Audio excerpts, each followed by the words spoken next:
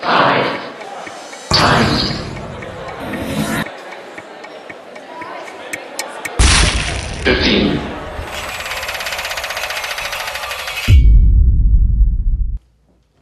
have notes, but you'll be glad. I have long been interested in between space, in the zone of action between people, through which a third entity, I'm so tall, is created. Something like a third presence in the room. Together, A and B make C. Think of the times when you've been at some social event and introduced to a stranger. You begin to talk, and then suddenly, after a few minutes, you realize that there's a warmth and ease passing between the two of you. It has nothing to do with anything you've said. It's simply there. Conversely, you meet another stranger at a dinner party, you begin to talk, and after a few minutes, something has gone terribly wrong. A bristling hostility appears between you. It can't be anything you said because everything you've said has been innocent, innocuous, as all such conversations are. What does it mean? How do we begin to frame this fragile and interesting space of the between? The initial meeting between people is one thing.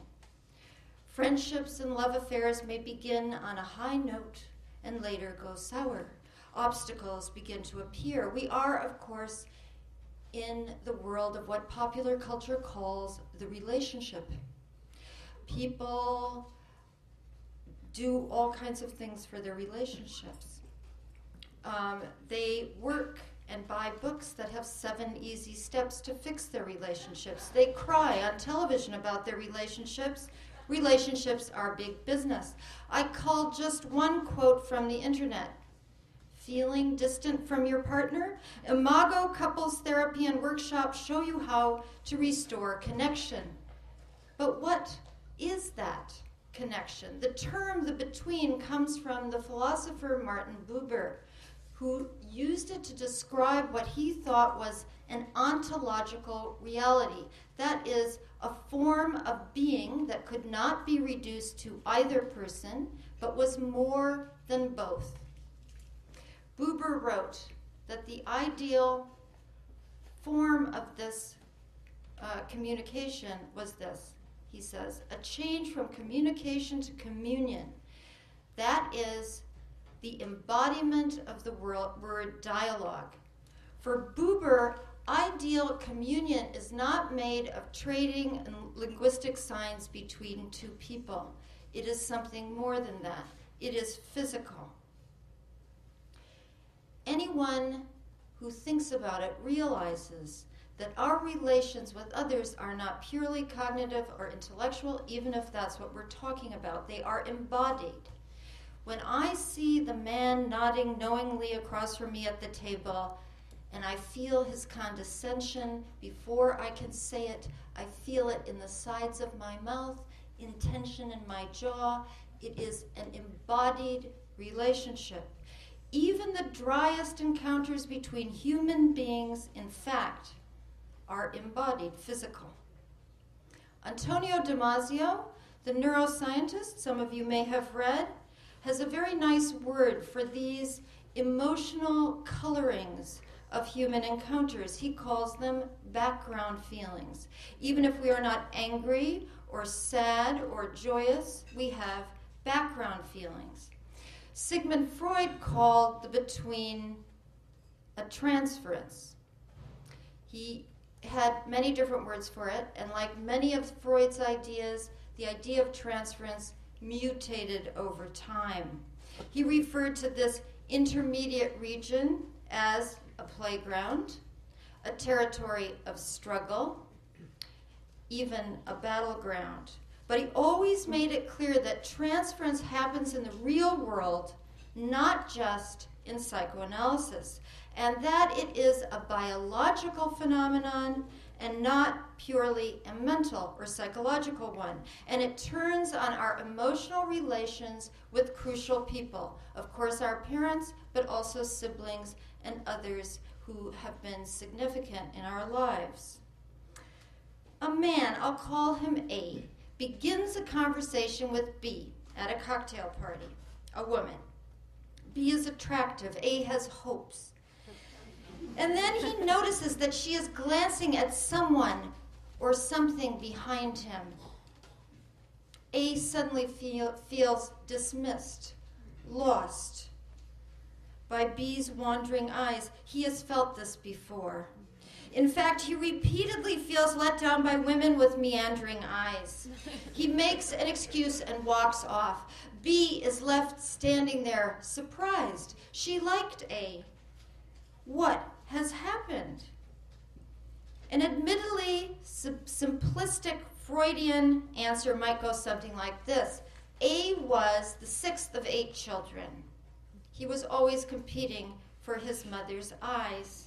Indeed, they were always elsewhere, and although he is not conscious of it, he has always longed so much for a woman to be wholly attentive to him and to his needs that he has sabotaged all his love affairs.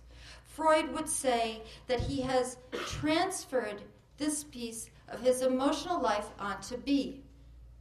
Now, is such an answer plausible or is it nonsense?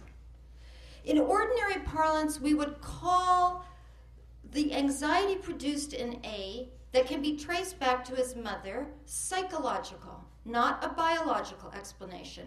That is because we are all, in fact, Cartesians, whether we know it or not. René Descartes, the 17th century French philosopher, said that human beings were made of 2 things, spirit and matter. Matter is the brute body, and spirit is the ego, our thoughts. Cogito ergo sum.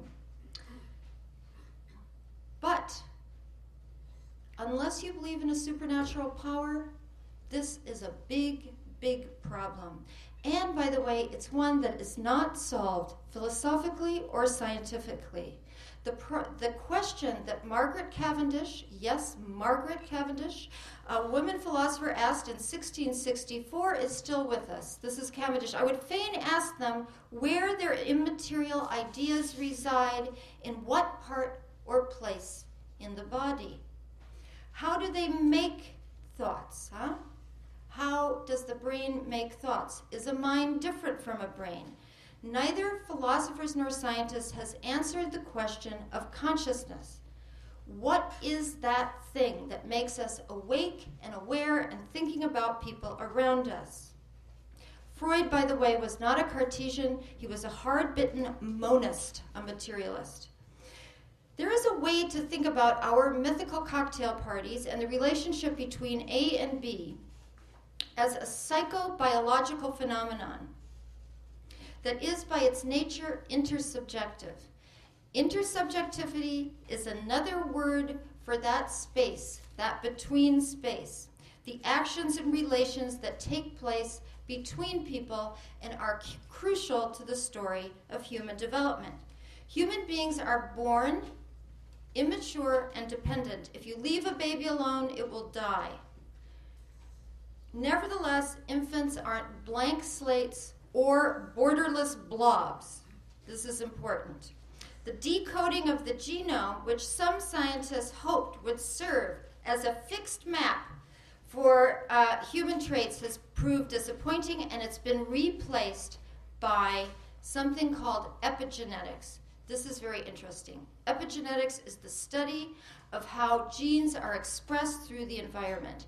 In other words, the classical divide of nature and nurture does not apply. They are not separable. One becomes the other. In the last 30 years, infant research has overturned earlier thinkers such as Freud and Piaget, who regarded the newborn as egocentric and asocial. We are intersubjective from the moment we are born. Every human infant can imitate the facial expressions of an adult. Most parents don't need anyone to tell them that, but now it's part of science. 45-minute-old infants can stick out their tongues when they see a researcher do the same. And the relations between an infant and the mother become part of what is now called attunement, an embodied dialogue that has an crucial effect on the autonomic, neurochemical, and hormonal functions of an infant's brain. The brain is a plastic, dynamic organ that changes through experience. Donald Hebb, a famous neuropsychologist, said in 1949, neurons that fire together wire together. It's a good thing to remember. And lasting patterns of response between mother and infant become physiologically embedded in human beings, become part of who they are. The discovery of mirror neurons in the premotor cortex of macaque monkeys in 1995, these are neurons that fire in two monkeys, a monkey looking at an act and a monkey doing the act at the same time, same neurons. And this discovery has developed and it has changed thinking about the nature of intersubjectivity and its neurobiological roots. It has also gotten people interested in phenomenology, the phenomenology of someone like Maurice Merleau-Ponty, who wrote a beautiful thing. He said, "The body is our general medium for having a world." Every single one of us is a product of a psychobiological narrative that begins even before birth. And we are equipped with developed and developing bodily systems that read and map the actions of others. So if I'm watching a dancer, there are systems in my brain, motor sensory systems that are activated in a form of embodied simulation, to quote Vittorio Galeazzi, a neuroscientist, and those things are, I got it, 2 minutes. So that intersubjective space is definitely something that develops over time and is dynamic. The intersubjective space between A and B, then, our two people, is at once complex and delicate. A space in which two emotional histories have been inscribed in two physiologies, and they create a third reality between them. Of course, if we want to, we can rewrite our little story about A and B. A is turning away, but he has not left yet. And B, feeling flustered and rejected, is nevertheless a person who has learned to combat her shyness. Who knows? Maybe she went to imago couples therapy. Or, better yet, she did a more conventional form of psychotherapy. It is, in fact, true that executive and cognitive parts of the brain can regulate and change emotional reactions in the more primitive, older parts of the brain. That's why the talking cure can indeed work. So A is turning away. B looks at him. She bucks up her courage and she says, "You were saying that you like Preston Sturgis, especially Sullivan's Travels." "Well, so do I." And he turns back to her. Their eyes meet, and they have reinvented the space between them. But we don't want to be too saccharine about what happens between A and B. I have no idea what happens next. Thank you.